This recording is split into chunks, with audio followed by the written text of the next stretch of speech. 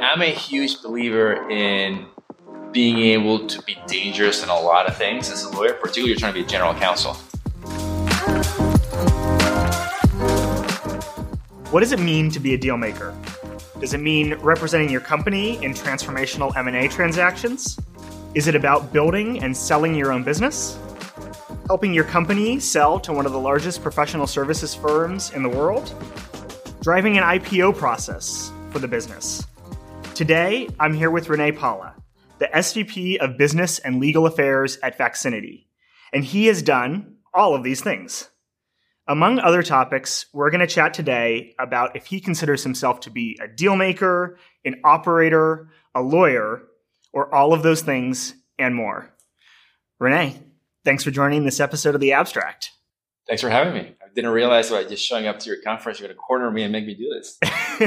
Well, I thought, we have a studio, we've got a great crew. It would be fun to do one of these episodes live, and I couldn't think of a more dynamic person to do it with. Thank you. Before we get into some of your career and some of those transactions that I was talking about, what's top of mind for you right now? Wow. I would just say I'm glad the year's coming to an end, right? It's been pretty brutal, pretty tough. When you think about the war in Ukraine and Silicon Valley Bank going under and, the economy and so many things. Now Israel's conflict. It's been a very tough year having to deal with many different things that keep coming out of left field, even though they're not quite related to your business. Mm-hmm. That I am somewhat looking forward to putting this one behind us, grab some eggnog during the holidays and move on. But it's been an interesting year. Do you like your eggnog with a little bit of nutmeg on top or not? You gotta go, dress it up. Yeah, I agree with you. It has been a tough year for a lot of people personally, and some of that bleeds over into the professional sort of sphere as well. And you've had to be a leader through all of that at Vaxxinity, helping other colleagues through some of these sort of fire drills. I want to go back to the beginning of your career to start with and talk a little bit about the experiences that shaped you and put you in a position to be that sort of leader. Is this a therapy session?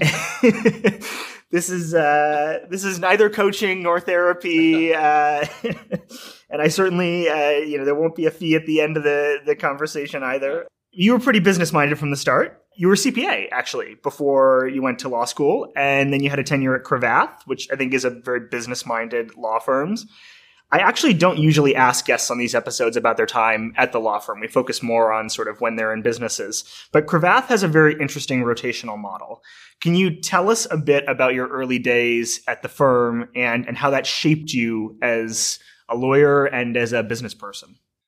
Sure. Wow, it's going back a while. But I would say Cravath is still unique in that it continuously rotate you every 12 to 18 months through a different area of practice, right? Mm-hmm. So during my time there, I was there 7 years. I did a lot of M&A, a lot of capital markets. I did some fund formation because you constantly switch among groups of about 9 or 10 lawyers that are working on particular types of transactions. And so I think it was very good in terms of being able to see many different types of things, right? Mm-hmm. And many different types of transactions across different types of industries. Because I think there's a difference between being a junior lawyer and then leaving, where you got to do some of the work, you got trained how to draft, but you're not quite leading, let's say, versus when you're like a mid-level or senior lawyer where you're actually leading others, right, in terms of how to drive a transaction, then eventually actually getting into a boardroom and actually truly acting like as a partner. But then also, again, beyond that, just by spending the time and working across so many industries, you start getting familiar with all the different business models, all the different issues that come up in different types of sectors. So I think that was just a great experience before I eventually left right after the financial crisis. And you went to HSBC. I can't think of a better firm to prepare you for a role in financial services. That's kind of an interesting time also to be joining a big financial services firm. You worked on some major transactions there.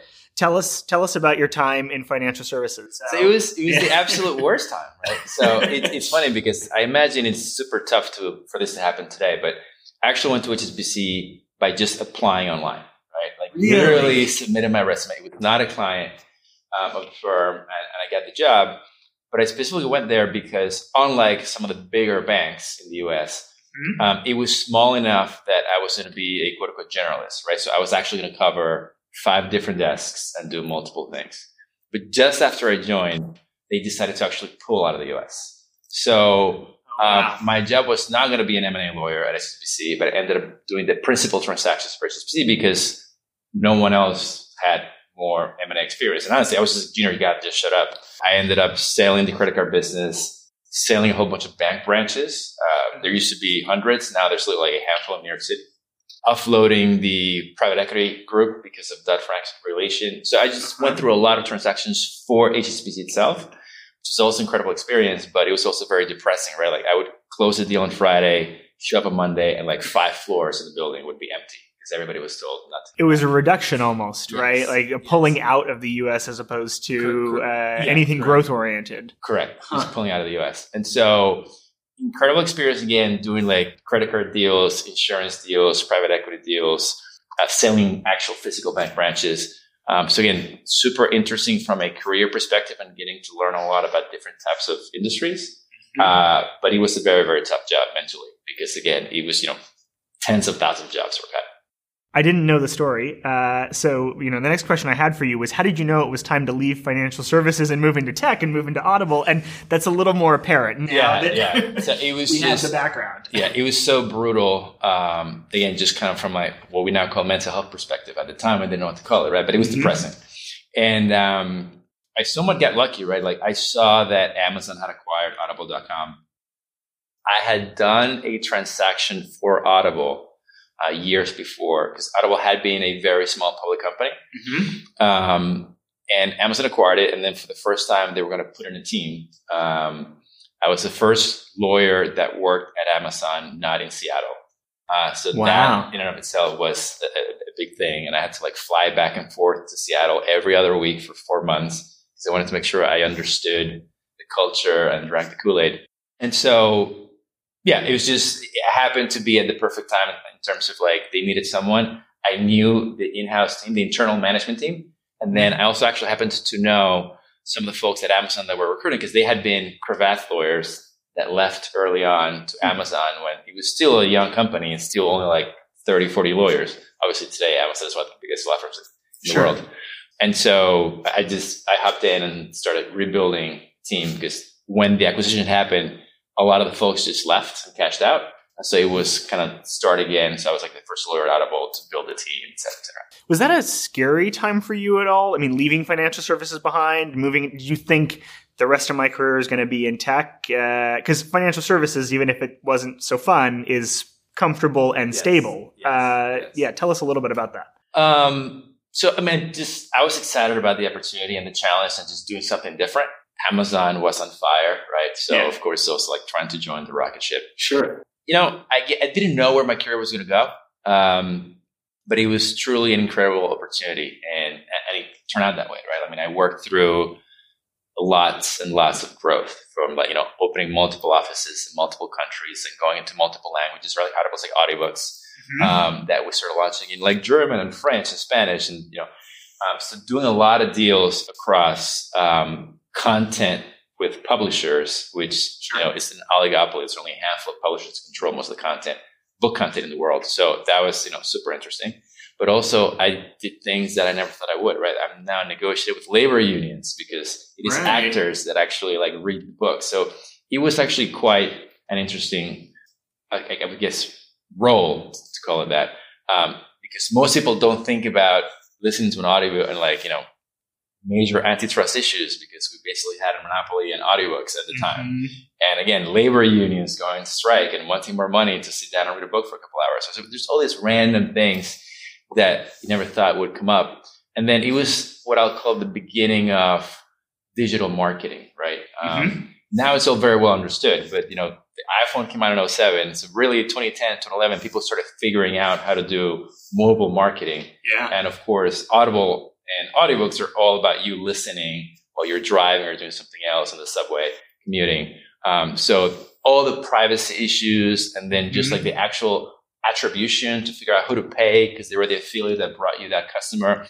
All of this was actually getting set up in those kind of 2009, 2010, 2011, 12 years. So it was just super interesting to be going through that process. That's really interesting. And Amazon now is a big player in ads themselves. Yes. I'm sure you saw the very sort of like beginnings of that, the kernels that, lead to the huge Amazon ads business that exists today. Yeah. Yeah. And so many things, again, it's amazing now everything's taken for granted. But for example, AI and then like Siri and voice, we were at the beginning of that, right? Like we created this product called Whispering for Voice, which was actually matching up what you could read on a Kindle device, right? The actual words with basically the transcript that you see live happening on a Zoom call today, right? But we somewhat invented a lot of that by matching up the audio from a person reading the book to the Kindle device. And so like for children and people learning a language, you see the bouncing ball, like karaoke, like listening to the actual audiobook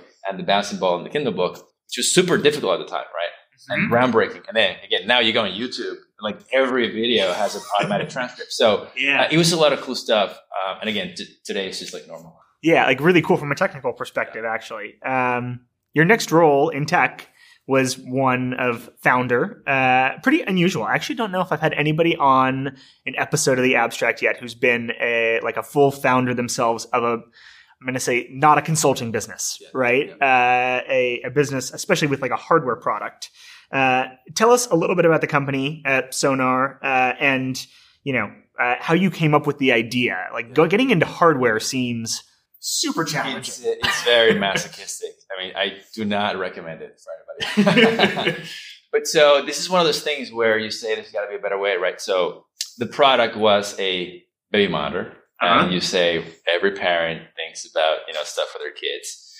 But at the time, the Apple Watch did not exist, right? Wearables were not a thing quite just yet. And the big idea was that every baby monitor, however fancy there is in cameras and temperature and humidity control, it's about the sound, right? When the baby cries, the speaker goes off. So then both of you parents probably, singles, but the parents will wake up. Sure. Particular situation when you have two parents sleeping in a bed.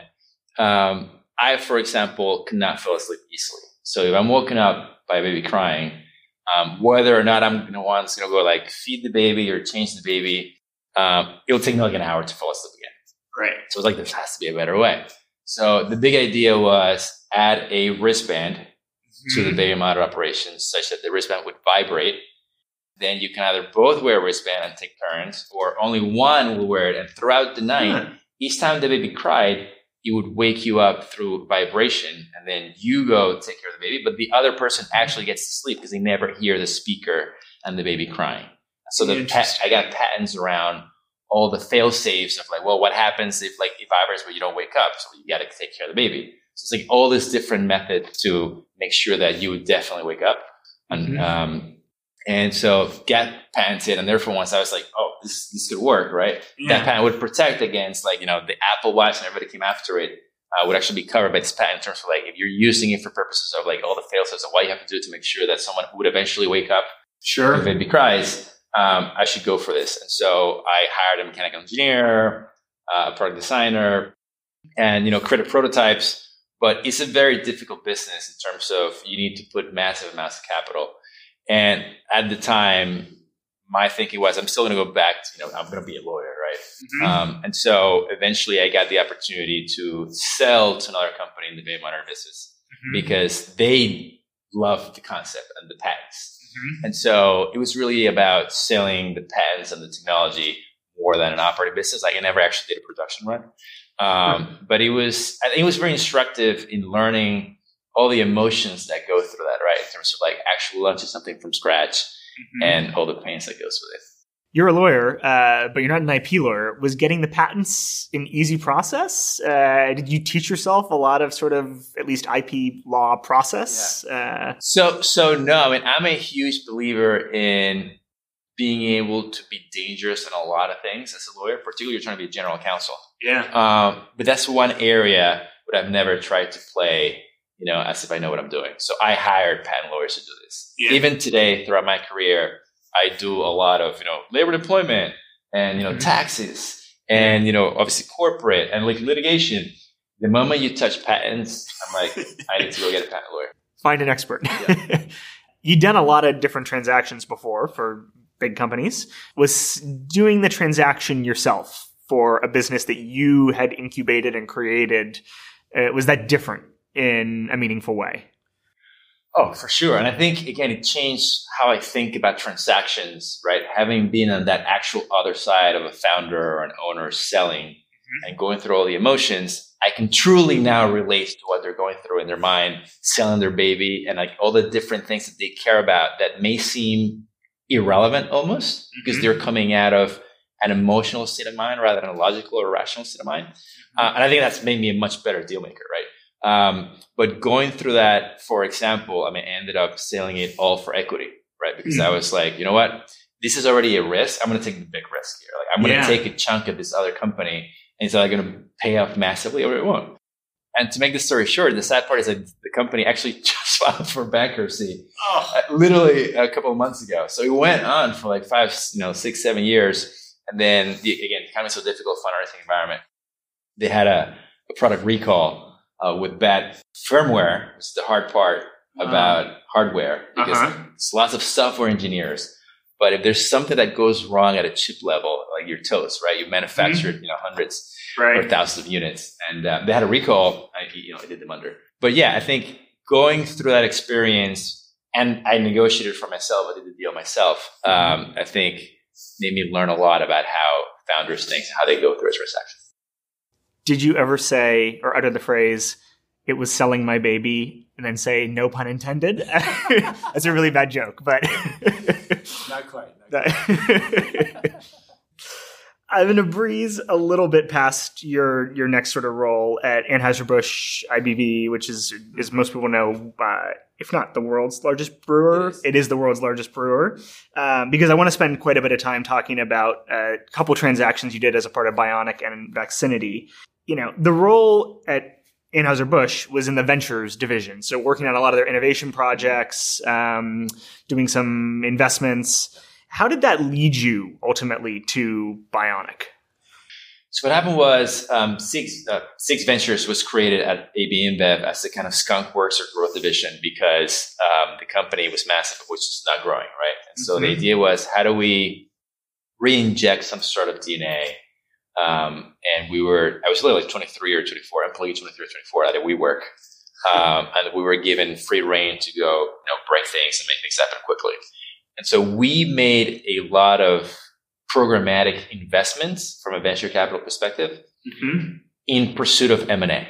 So, I did something like 45 VC investments and we bought like 17, 18 companies. So we would only invest in a company that we thought we had some particular skill to help with distribution or use the product and become a kingmaker, right? Like just by my investing and then using that product and make it very big. And that model worked out so well because I think we did a few things right in terms of like incentivizing people. Like, how do you bring out the economic animal on a particular employee instead of big enterprise, right? Like when we have a big enterprise, you get a decent check. You don't have to worry about whether you're going to get a paycheck on Friday. So you need to bring that back, that certain level of uncertainty and like risk that make people want to work hard. And so we created a number of different things about how all these like growth divisions usually worked in enterprises. That it worked so well that, Harvard Business School wrote a case study, or Stanford, I forget, but like one of the biggest business schools wrote a case study, and then it became a thing. And so this consultant business, Bionic, we had engaged them at the very beginning when it was just a few people at WeWork to think about like, how can we change the big enterprise? And it worked out well, right? So as it happened, the CEO came back and said, well, you guys crushed it. And, there's now business case studies about this. Like, why don't you join me and let's go sell this to other big enterprises? And that was an opportunity to kind of, quote unquote, switch out of legal for real. That was not going to be a legal role. And I said, sure, sounds interesting. Let's do this. And so we went to sell this model of like how to actually grow by having a small team that slowly takes over the company, like, injecting it and infecting it like a virus. And it worked very well. We work with like Nike and P&G and all these great companies to the point that eventually, we went to sell it to Accenture because Accenture, obviously massive consulting organization, but they were missing the angle that we did and how we did consulting. But as you said, at Bionic, your full-time role covered much more than just legal. There was finance, there was ops, you were in market, actually selling services. Yeah. Do you feel like your time as a founder prepared you particularly well for that? Were there other experiences? Were you really excited to sort of go beyond the legal remit and be a true operator? Tell us about that. Yeah. I mean, I think, look, I had worked at Deloitte before going to law school. So perhaps like doing a little bit of the actual consulting and client service delivery. I mean, I was somewhat comfortable with that, but I had been out of college, right? Very junior person.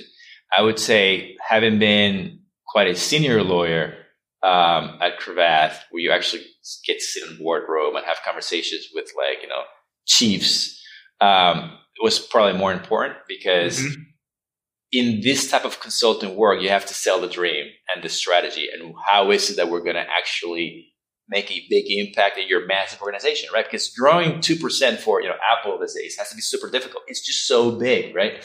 And so I think that kind of selling aspect probably was super helpful to have been a founder and have to sell my idea over and over to people to like get the engineers and even get a company to build your prototype. Like everybody's like saying, like, we have so many opportunities. Why would I pick up your idea to help you with it, right? So the constant selling and then be able to truly bring down the strategy to like a few sentences and explain it extremely well with like extremely senior people. I think that's what was super helpful. But then otherwise, the rest is about just, what I tell my kids, you have to be super comfortable with many languages, right? I'm not just talking about speaking languages, right? Like, yes, I speak Spanish and my kids now speak English, Spanish, and like they're learning Mandarin. Good for them. But it's about like, you have to be extremely good at math and finance and accounting. You have to be able to, code if you can, right? Like, and so like some of the things that happened within my time at Bionic was simply that as I spent time there and came in, I was like, wait a second, I'm not sure these numbers work, right? And so I started digging into it and our unit economics were not working. And so as part of the management team, I started pounding the table, like our numbers are incorrect. So I ended up taking over the finance team, right? And then you start thinking about like actual deploying people, consultant business. I'm like, wait a second, like we are assigning people like incorrectly. Like this is not the way it should be done. And then the next thing you know, I ended up taking over operations. And so like being able to question things because you are dangerous enough in these other quote unquote languages, right? I think it's what made me successful at Bionic. As we went to sell the company, I was able to then also articulate to Accenture, again, what was the secret sauce that we had? Because there's a lot of consulting businesses out there, right? Sure. That would made it worthwhile for them. Let's talk a little bit about that sale to Accenture. Selling a professional services business to a professional services business is pretty hard and doesn't happen all that often. Can you tell us about how that sale came about and how you were able to help close that deal? Yeah. So those sales are very different. Again, it's almost like selling a law firm to a law firm, right? Or merging two law firms, because it's about, for a professional services firm to grow, there are challenges around the economies of scale. Okay. Like each time you have to go open a new office, significant expense, even though you're quite not sure whether you're going to have the volume of work you need to fill it. But then if you get a small office, you fill it in 2 seconds and then you're stuck again, right? So there's a constant like step layers of like each time you go to the next level, it's just very expensive and scary. And so for us, we had gone through a growth period and the founders have been around for a little while that it's just like, it would be much better if you merge with somebody else or sold somebody else. And so I think Accenture definitely understood that and appreciated that. So they were open to, we need to, we're willing to buy companies like this. And so we went through a process, right? So I actually engaged an investment bank to help us sell the company to market it out.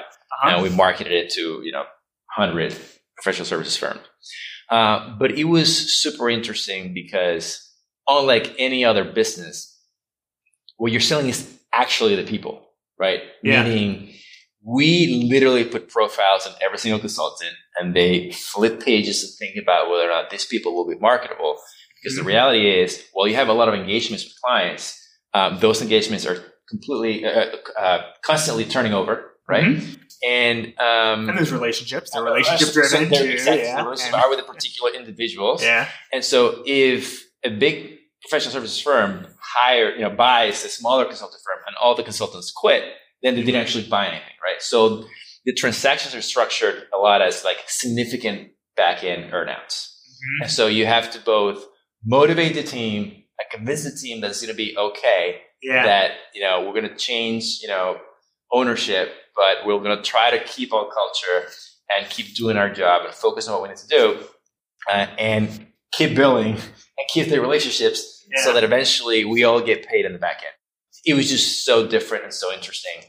But we went through the process and it worked very well, right? I mean, eventually you get absorbed. So Bionic, I left, but Bionic survived as its own brand for a while. And then now just recently it got absorbed into Accenture.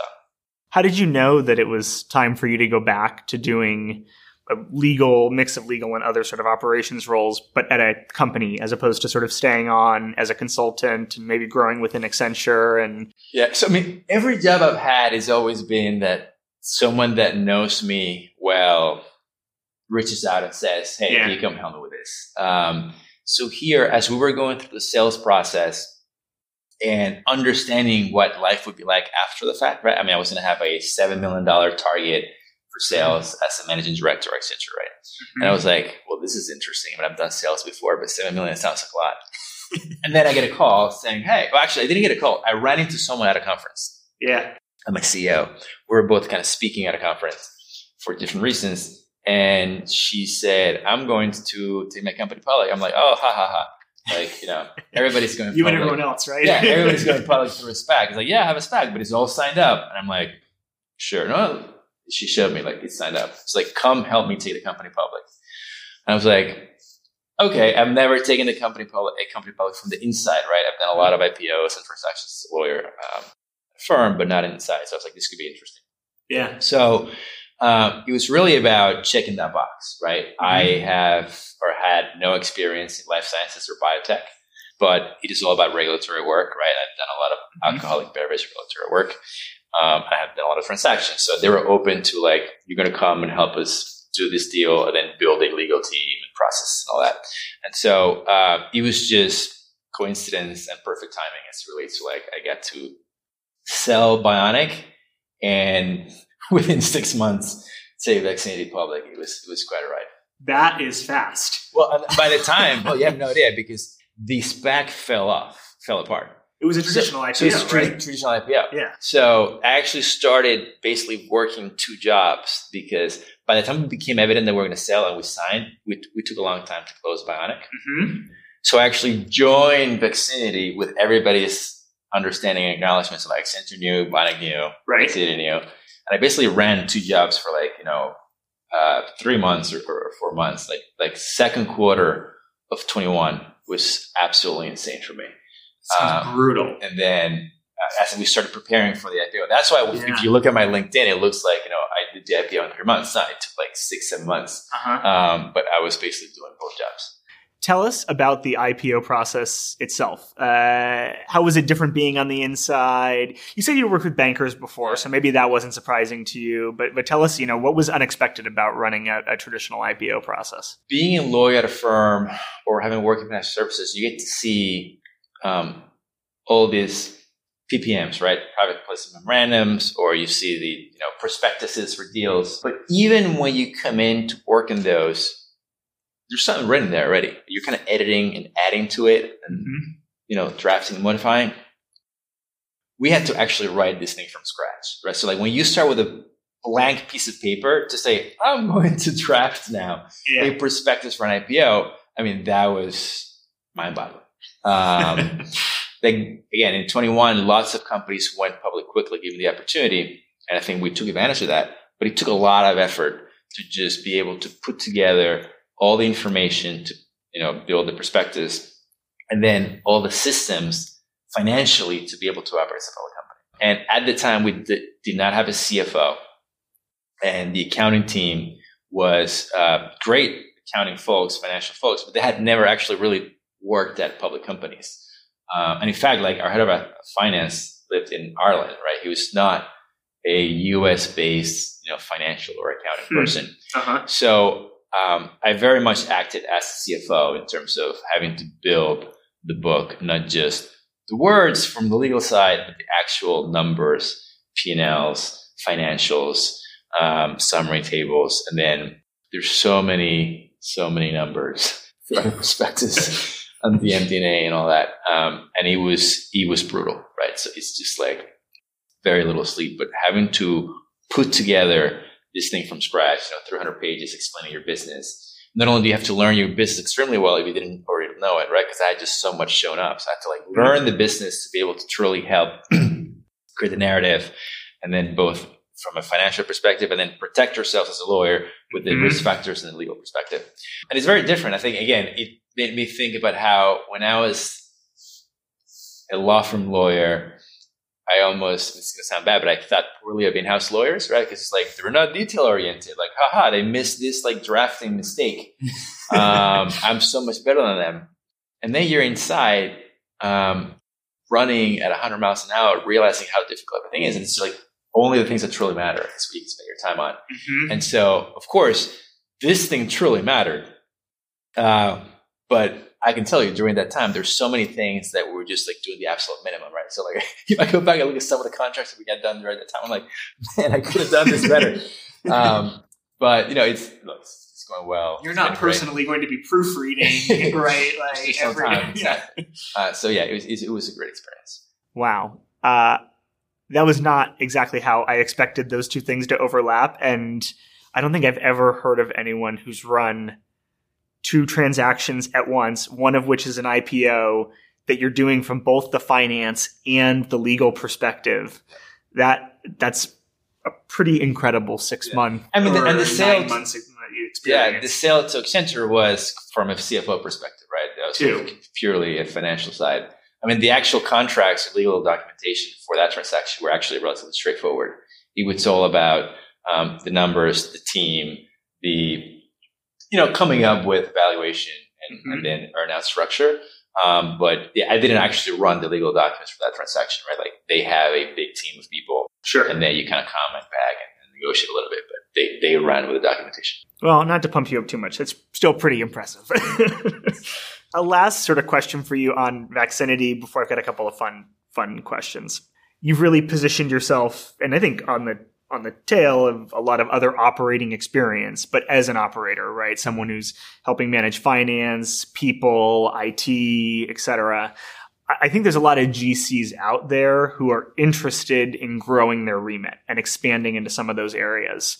Do you have a view on whether or not that's a wise idea for everyone, but two, advice for those who are really committed to and really do want to do that? Yeah. So, I think I've ended up in those situations simply because I'm super curious and I'm always questioning things, right? So I think, first of all, from a behavioral personality perspective, you have to be the type of person that is willing and wants to speak up above and beyond your remit of legal, right? And that is, something in which people are very opinionated, right? Because I've sat at conferences, just even recently, where two people that I would say I respect actually said during a governance conversation that at a board meeting they try not to speak too much and they just mostly give legal advice. Whereas I almost fell off my chair because I speak all the time at a board meeting and rarely ever we discuss legal points and I'm just participating from the business side, right? Now again, I think I'm self-aware. I'm not like trying to hug the mic or anything like that, but like just, I'm like, we are just management team. Like we are leaders of the company. Mm-hmm. So I don't wait for a legal issue or a risk situation to raise my hand and speak. So I think people have a bifurcated view about this. I definitely don't think it's for everybody. There is all kinds of challenges, right? In terms of, privilege, conflicts, and all these other things that you need to think about. But also, for the most part, you don't get paid a lot more, right? So if you're taking two hats, it doesn't mean you get paid double. Right. So you have double the responsibility, double the work, probably double the size of your team, and depending how you be as a manager, right? Like I have one-on-ones with all my directs, and like one-on-ones with my skip levels, and like so you end up having all this like work in developing the careers of all these different team members, right? You're not getting paid for it. So you have to just enjoy it, like it, be a masochist, be driven by adrenaline. But again, it's not necessarily amazing or for everybody. Yeah.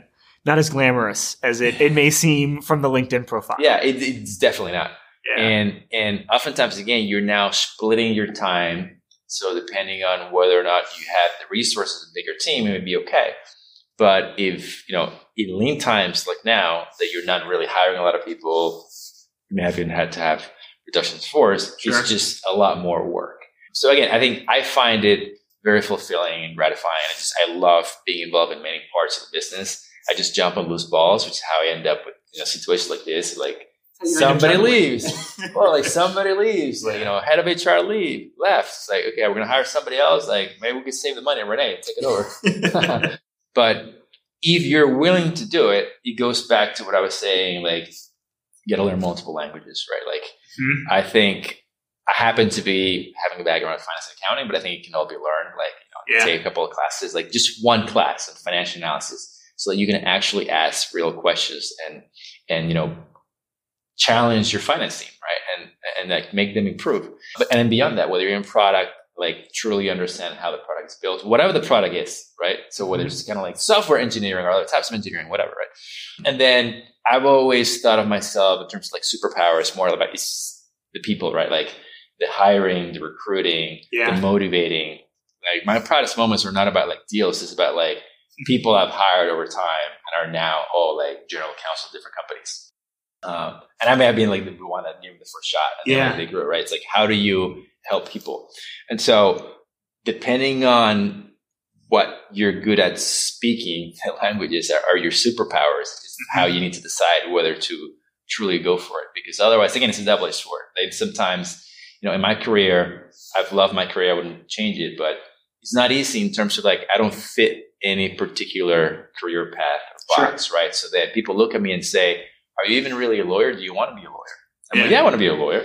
I just don't want to be stuck in a box that I can only talk about legal issues. They're like, oh, but you've been in digital media and alcohol and like biotech, like actual pharmaceutical drugs. Like, I'm like, because I like the challenges that have been a cross-pollinator. Like when you learn from so many different things, you can actually drive change that is beneficial by taking into account other things you have experienced. But not everybody sees it that way, right? Like I've talked to plenty of professionals, recruiters in my life that call me, and then when they understand my path, they're actually nervous. Like, no, I'm just going to go get a guy that have done 10 straight deals in life sciences, right? Or 10 straight deals, whatever the industry is. So you need to have your eyes wide open. This is not for everybody, and it sounds cool. I think it's super cool, but it may actually also make your career more difficult, right? Like I've never been recruited by a recruiter. I don't know at this point I ever will be. It is an actual CEO or director, board director, or someone that either knows me, has heard about me, and says, this guy is just sufficiently masochistic and smart enough that and curious. And curious. Figure it out. Just a few more questions for you. What's a mistake that you've made or you've seen others make that you think a lot of folks are headed for? I like this one because I think it's helpful for folks in the audience to have someone like you who's seen a lot tell them something that might be on their horizon. Well, I somewhat alluded to this already, so it might sound boring, but it's just not paying attention to the numbers. Like wherever you are, whether you came from litigation background or corporate background or whatever, you just have to get into the weeds of the numbers. That's my perspective. I just think that many companies today are suffering, even the economy and the fundraising environment. And if you simply accept the basic messaging coming out of, even your finance team, your management team, even though you're part of the team, as opposed to, getting into the weeds and questioning and doing your own basic analysis and saying, wait a second. Like, our burn, we're actually burning a lot more than you're saying, right? Because you're not taking this and that, this into account. And of course, it doesn't mean you go and tell the company, the rest of the employee base, you have to motivate people. And we have to be fair and understand where the true risks are, right? I've seen, I've been through multiple situations in my career where we haven't known how we're going to make payroll, right? And you haven't lived until you don't know how you're going to make payroll. And look, Silicon Valley Bank happened, right? Like we had all our money in Silicon Valley Bank too. So like multiple, but like, as a founder and like smaller places. And you don't want to get there and find out last minute, right? Because it's too late. So if you're closer to the numbers and the true unit economics and the true business model, you can be such better advisor and counsel to the company. And so I always tell everybody, because I do hear still today many times. I actually just had lunch yesterday with a founder whose company, this is like a multi-exit founder, somewhat famous person. The company just folded. And when we were having lunch, he said, I always focus so much on the P&L and I never focused on the balance sheet, and the balance sheet took me under, which is what he was talking about, is like debt that they had on the books became problematic and they could not do a workaround on the debt. And so instead of raising more capital just to keep paying this debt from a poor acquisition they had done in the past, he chose to literally just fold the company. And so this is even a multi-exit person that truly understands finance and get, blindsided by this one issue that was just lurking there with this piece of debt that blew up in their face. So again, just you gotta spend the time to learn enough about finance to be dangerous if you want to be a good counselor. That's really great advice. I hope I don't blindside you with this one. René is a really good dancer, as I learned at TechGC's exec offsite in Hawaii last year. I don't know what you're talking about. What's your favorite dance move? I plead the fifth. I don't know what you're talking about. Okay, I'll give you a different favorite question. If you're not going to tell us your favorite dance move, I don't even know what they're called. I just dance, right? What's a great book that you've read recently? So I just finished a book called Cultish by Amanda. I forget her name. Amanda something. We'll find it for the show notes. Yeah. But it's about how quote unquote normal people and smart people fall prey to what we generally throw around the word cults, right? It's because language and motivation and how you can have people focus on certain things and completely ignore other things.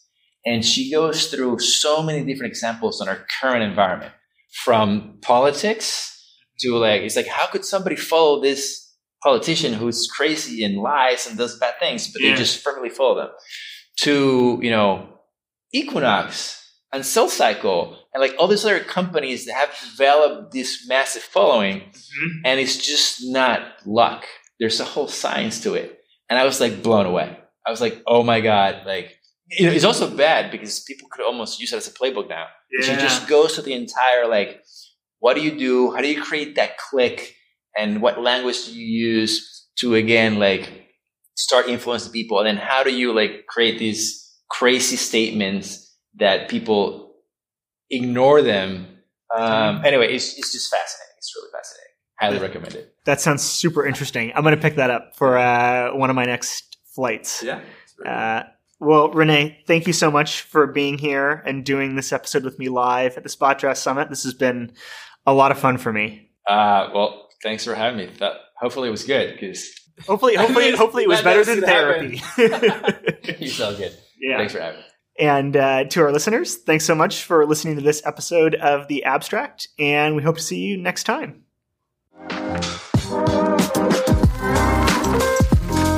Thanks for tuning in today.